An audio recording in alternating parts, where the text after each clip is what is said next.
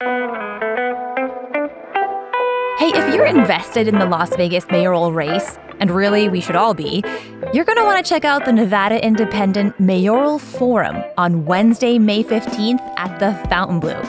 The Indy CEO, John Ralston, will be moderating a live panel with the three frontrunners. You know, it could get spicy, so don't miss it. Tickets are available at thenevadaindependent.com/events. And as a bonus for CityCast Las Vegas members, we've got 2 pairs of tickets we're giving away tonight. So make sure to join at membership.citycast.fm if you haven't already.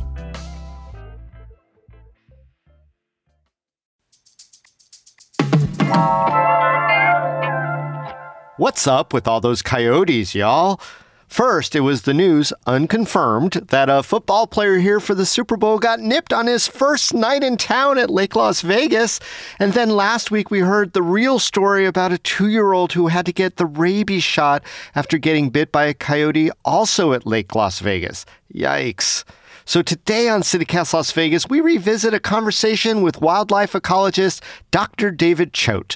He tells us why the coyotes aren't going anywhere and what you should do if you encounter one. It's Tuesday, February 20th. I'm David Figler, and here's what Las Vegas is talking about.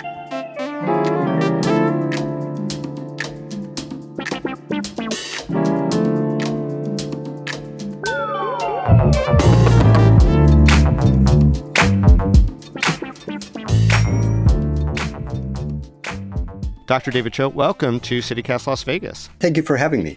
Dr. Choate, we want to talk about coyotes today. Big question. Are we seeing more coyotes in Las Vegas in previous years? And if yes, why do you think that is? Okay, so there's a challenge to figuring out whether or not we're seeing more or less, and that depends upon whether or not we actually have a count of how many were here before, and we don't. Right. And so that's a problem. And if you have more people in an area looking more often, you'll see more things because you'll have more interactions. Yeah, I mean, people do have like these Ring doorbells now or versions thereof. And so we're seeing a lot of footage that maybe wasn't around just a few years ago. So it seems like there's more coyotes. So it's certainly possible that you can see more or less from day to day or year to year. Whether or not that actually means that the population itself has changed in size is not necessarily the case. There's a lot of random variation in populations. Why do wild animals like coyotes come into urban areas? Are they just not getting enough food out there, or is there other things? There are several factors that could lead to them being in town. I always like to turn things on their head, though, for a moment and think about, well, it might not be necessarily that they're moving into town, but our town is actually moving out in a habitat that they've already been in. Right. So that's part of it as we develop out into the edges. And that certainly has occurred in a lot of other states, for instance, where you build up the valley floor and then you start building on the shelves around mountains. So basically those ledges, and that area was former, for instance, winter ground for deer and things like this. And now you put all the nice homes on those ridges and ridge lines. You are now in deer habitat or you are in a predator's habitat. So that will increase it. But there are other reasons why animals could end up moving in different directions. Many species display dispersal, where when individuals reach a mature age or when they're kind of in between maturity but they're too old to stay with their parents, those individuals leave home. So you tend to see males basically pack up and go different distances. So kind of a rumspringa for the coyote males? Yep, exactly. All right. Exactly. So let's go walk about. Let's see what else is out there. Sure. And I always am curious when we talk about moving populations of animals, if climate change is a factor in any way. So it definitely can. And its effects are going to start kind of at the level of primary productivity. So when you start changing climate, one of the first things that changes is the availability of plants. Think of, pinyon and juniper moving down or up slopes on a mountain, something like this. And then the animals are dependent upon that for food. So think of your herbivores are also going to start adjusting their distributions. And no surprise, the predators are going to follow as well. So are coyotes coming into like Las Vegas proper looking for food? Most likely not. In other words, most likely it's not that a coyote was sitting on the mountain and is going, well, there's no food here, I'm going to go down there instead. There's only so much habitat. So if the natural habitat for the coyotes, let's say, is in the mountain ranges and part of the outlying areas, when you hit a certain density of coyotes or mountain lions in that place, any offspring that are produced have to go somewhere. Mm-hmm. Right? And if that area can only support so many because there's so much food present, then yes, the excess is going to wind up spilling over into other places, looking for new places to live. And there you can get those individuals ending up in towns or crossing through towns to look for new resources. Okay. There's a lot of social media and discussion about coyotes being in the neighborhood, coyotes being closer and closer in, even coyotes being, near the strip. How should we react when we see a coyote in our neighborhood? It all depends upon what the coyote is doing. For the most part, if you see a wild animal, that, at least to me, being a wildlife ecologist, is a great experience. So enjoy it. Take pictures, watch the animals, see what they're up to. But there does seem to be a lot of bias about coyotes specifically. I mean, people are like, grab your babies, grab your little doggies, the coyotes here, and they're seemingly very fearful of it. So what should people do when their dog or their kid is around and a coyote shows up? So this is actually fascinating to me. So one of my areas of research interest is in predation risk, essentially how predators scare their prey and how just those behavioral changes in the prey to avoid being eaten can change all sorts of dynamics in populations. And the same thing to a certain extent is happening here. People see a predator and conjure up all sorts of images of the worst possible scenario of the predator. That is, the animal is dangerous, it makes its living catching and killing and eating other things. Am I now at risk, or my offspring at risk? And what doesn't help is that when they get information about it, often through social media, it's about, oh, this individual was attacked by an animal, that's why it's on the news and they hear about it. So the bias is all of the negative consequences of interactions with those animals. What's overlooked is all of the positive or neutral interactions that happens with those animals, and they far outweigh the ulterior consequences. But, I don't think that you're recommending that people walk up to a coyote or a pack of coyotes and try to, cuddle and coo. No, definitely not. Definitely not. They are wild animals and they won't take to that very likely. They have a respect for the animal. Respect that, yes, it is a wild animal. Having some fear for a predator is rational, right? In the sense that it's a protective measure.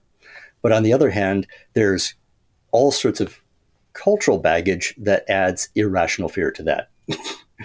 So wanting to run away or be concerned that this thing is going to attack them when that animal might actually literally just be passing through the neighborhood. And you at that moment aren't on their radar for anything.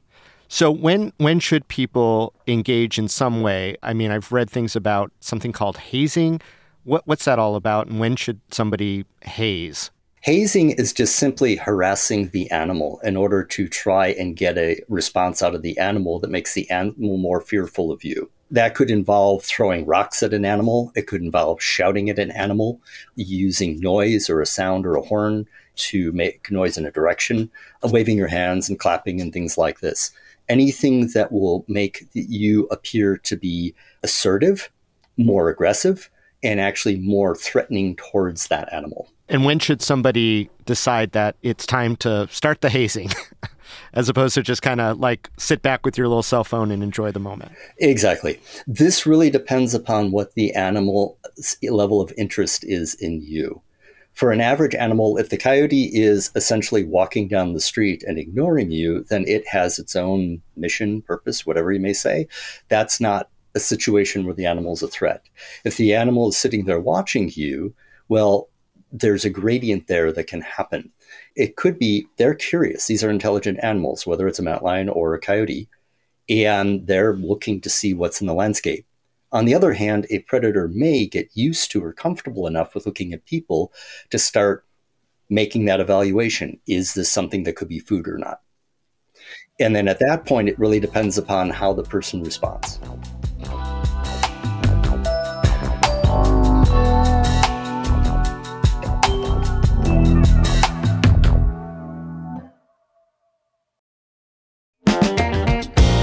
Hey, it's David Figler, and one of my favorite food festivals is coming back to town. It's Vegas Unstripped over at the Palms Hotel on Saturday, May 18th. Over 24 chefs from some of Las Vegas's most talked about restaurants creating original, unique menu items they've never made before. Chef creativity at its best. We're talking chefs from Partage, Esther's Kitchen, Milpa, EDO, and more, including this year's James Beard Award finalist Steve Kessler from Aroma.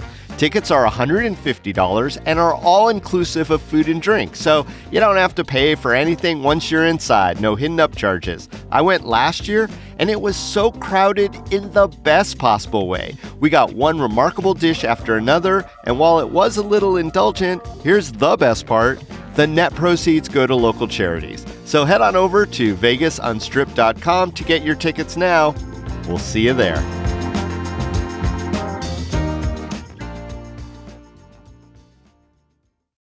I think that there is a concern, baggage or otherwise, that little kids or little dogs, but especially children, are seen as food. Have there been kids attacked by coyotes in Las Vegas, to your knowledge? So this is, again, where real versus perceived risk is important. And it's hard to get a sense just from the numbers. So in terms of coyotes, there have been a series of studies where people have looked at all the attacks on people through North America. And in this case, looking for all verified evidence that people were bit, directly grabbed, and that you have to define carefully what you mean by attack. So this is not that the coyote was just sitting there watching somebody. And in most of them spanning about a 45 to 50 year period, in that period, so up through about 2020 or so, approximately 360 or so people have been attacked by coyotes. Now, this is across North America, so the United States and Canada. And of those cases, it's, depending upon which study you look at, it's almost equal or slightly weighted towards adults, actually, and not kids. So anywhere from 50-50 to more like 60-40, 60% of the people that were actually attacked might have been adults as opposed to kids. That's all very interesting to me, especially that there are some sets of data, but it sounds like there's not a whole lot in the Las Vegas Valley. I'm just wondering if a place like Las Vegas needs to have a management strategy as it relates to the coyote population, or if there is one already in place. Do you know? So first off, coyotes in the state of Nevada are unprotected mammals. That means that they, like rabbits, can be hunted at any time without a permit, pending land use rights and things like this. But basically, they're unlike a game species, a protected species, anything like this. Is that because the size of the coyote population is so big, or is it fair to have a year-round, I guess, open season on coyotes, in your opinion? So some of that actually goes back to history. Back until the 1960s, all predators were essentially hunted for control as varmints. So mountain lions, bears, everything were seen as a threat to people's property, a threat to their livestock, a threat to anything that they're raising. And so there were bounties paid for actually reducing populations of all of these predators, coyotes, wolves, etc. In North America, we were really successful with eliminating the wolf. We were not really successful with mountain lions, although we were east of the Mississippi. So mountain lions as a species disappeared in the eastern part of the U.S. where they used to exist as a result of that kind of outright campaign against predators. And this involved hunting, trapping, poisoning, all sorts of things. Coyotes also bore a lot of that abuse, just like wolves did. But interestingly, coyotes and mountain lions both came out the other side of that by living in really difficult to reach places. Coyotes also can reproduce really well. So if they have food, they can recover quickly. They have large litters and this sort of thing. So in the 1960s, a change in thinking about the role predators play in the environment brought the public's conscious around, and state management agencies transformed species like bears and mountain lions and the like to being big game predators. So instead of being bountied, there were seasons in which people could apply for tags to hunt those species specifically. And no longer was it a campaign to get rid of the animals, but rather to just regulate their levels on the environment. And coyotes, where did they fare? They were never given that option. They basically were never upgraded to being a game species. Now, interesting part of the history is people have been trying to eliminate them again, going all the way back to colonial days. And they rebound really well. They are still here. They pop back. Part of this is because if you create an opening in one place where you remove them, if there are any pups that are produced someplace else, they will use that opening and establish a new pack or a new territory with a pair, and those individuals will fill in that gap, basically. Do you have a personal opinion as to whether or not there should be more limited killing of animals like coyotes, or coyotes specifically? So I don't see personally necessarily a need to remove them unless circumstances dictate, like they become a threat to individuals, this sort of thing. I am more interested in terms of the role they actually play on the landscape. Hmm. And my concern would be if you do continue to wantonly remove them, what impact that might have on the rest of the ecosystem. So they are a middle-sized predator that play an important role with respect to relations for bobcats and foxes. They're higher up in the food chain as far as that goes, but they're also lower down than cougars. Hmm. And whenever you remove one of these predators, you change the way that whole system is structured. And there can be all sorts of unforeseen consequences in terms of releasing one predator or not, or removing them and releasing others in terms of the impact that has on the rest of the species and the environment. That's a very thoughtful answer, and thank you for that. Let me change gears for a second. There was a coyote-based story in the news in Las Vegas very recently about a household pet named Ghost. The story is that, somebody's pet either got out or was left. That part is a little uncertain, but what is certain is that he was sighted sometime later, essentially running with a pack of coyotes. Is it common at all for somebody's dog to wind up in the midst of a coyote pack? Is that something that we see more than just with Ghost, or is Ghost kind of a Las Vegas anomaly? I think Ghost is probably an anomaly in general.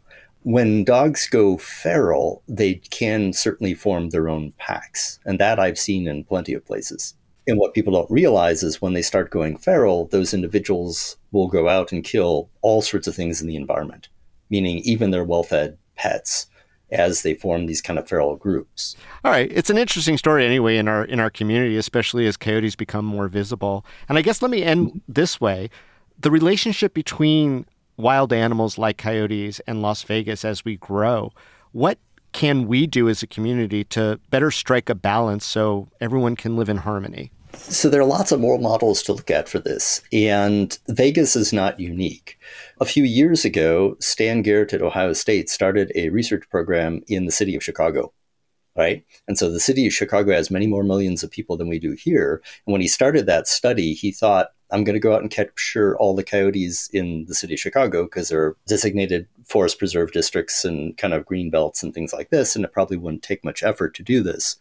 And very rapidly, he found he couldn't set out enough traps. Literally over several years, he's caught thousands of coyotes within the city boundaries. There are that many living with that many millions of people in that space. And for much of the history, most people in Chicago didn't realize they had coyotes in their backyard because the coyotes were there. They used the shelter spaces, the forest preserve districts and things like this, and for the most part shifted their activity to be more active at night, not so active in the daytime. And for the most part, depending upon where they were in town, more or less took normal prey that you would expect coyotes to be eating anywhere in terms of small mammals and this sort of thing. And the ones in more urban areas with more kind of interactions would take the occasional house pet and this sort of thing. So those sort of relationships have been around for a while. And I think it's just in part, we are becoming more cognizant that they're actually there. We're actually noticing it because now we have cameras, people will hear about it in the press, they're more kind of aware that, there are these animals around, so they're looking for these things. And so now we see them in town. Mm-hmm. Now, whether or not that means there are more of them or not, that's hard to tell. As far as living with them, however, they've been doing that for a while. For us, the transition is to not do things that would lead to them losing respect of us in both directions. So putting out food for them, trying to entice them in, trying to break down those barriers is not a good idea because they are indeed a separate wild animal. Anything that makes you look more like your pet for instance, being a potential prey item to them is not a good idea. And that may mean some adjustments, like not putting food out in your backyard, like making sure your pets at night stay inside, or they stay with you on a leash when you're out places, especially in wilderness areas or out on the edges of town. The biggest one I can throw out for people is really awareness. All over North America, only 2 people have ever been attacked and killed by coyotes at all. Okay, that's a really small statistic. Only 2 people ever? 2. Yeah, on record so far, I actually looked up for the best I could. As far as I can tell from what the data show, only 2 people have actually been killed by coyotes. More attacks, but you're saying actual death resulting. Correct. Oh, wow. Correct. There are about 300 or so attacks that have occurred over, the last 50 years or so, but only 2 people have actually died. Every year, approximately 25 to 30 people die from being attacked by pet dogs. So orders of magnitude more than anyone's ever died from being attacked by a coyote. Yeah, and I think even the Nevada Wildlife website suggests that you are more at risk of being injured by a champagne cork popping, I think is the example that they use, than a coyote attack. But it really is interesting. Hey, Dr. David Choate, it's been really fun talking with you about our coyotes. And as we see them more, obviously we need to be more aware and understand it a little bit more. So good luck with the continued research out there. And again, thank you for joining us today on CityCast Las Vegas. Thank you for having me. I enjoy being here.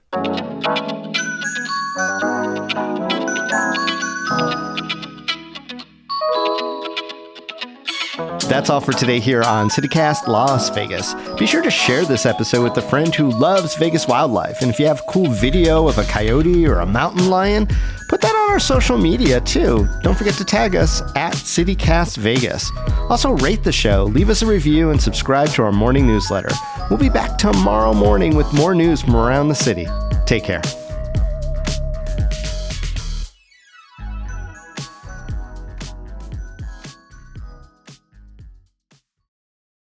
I always thought it was Escobedo.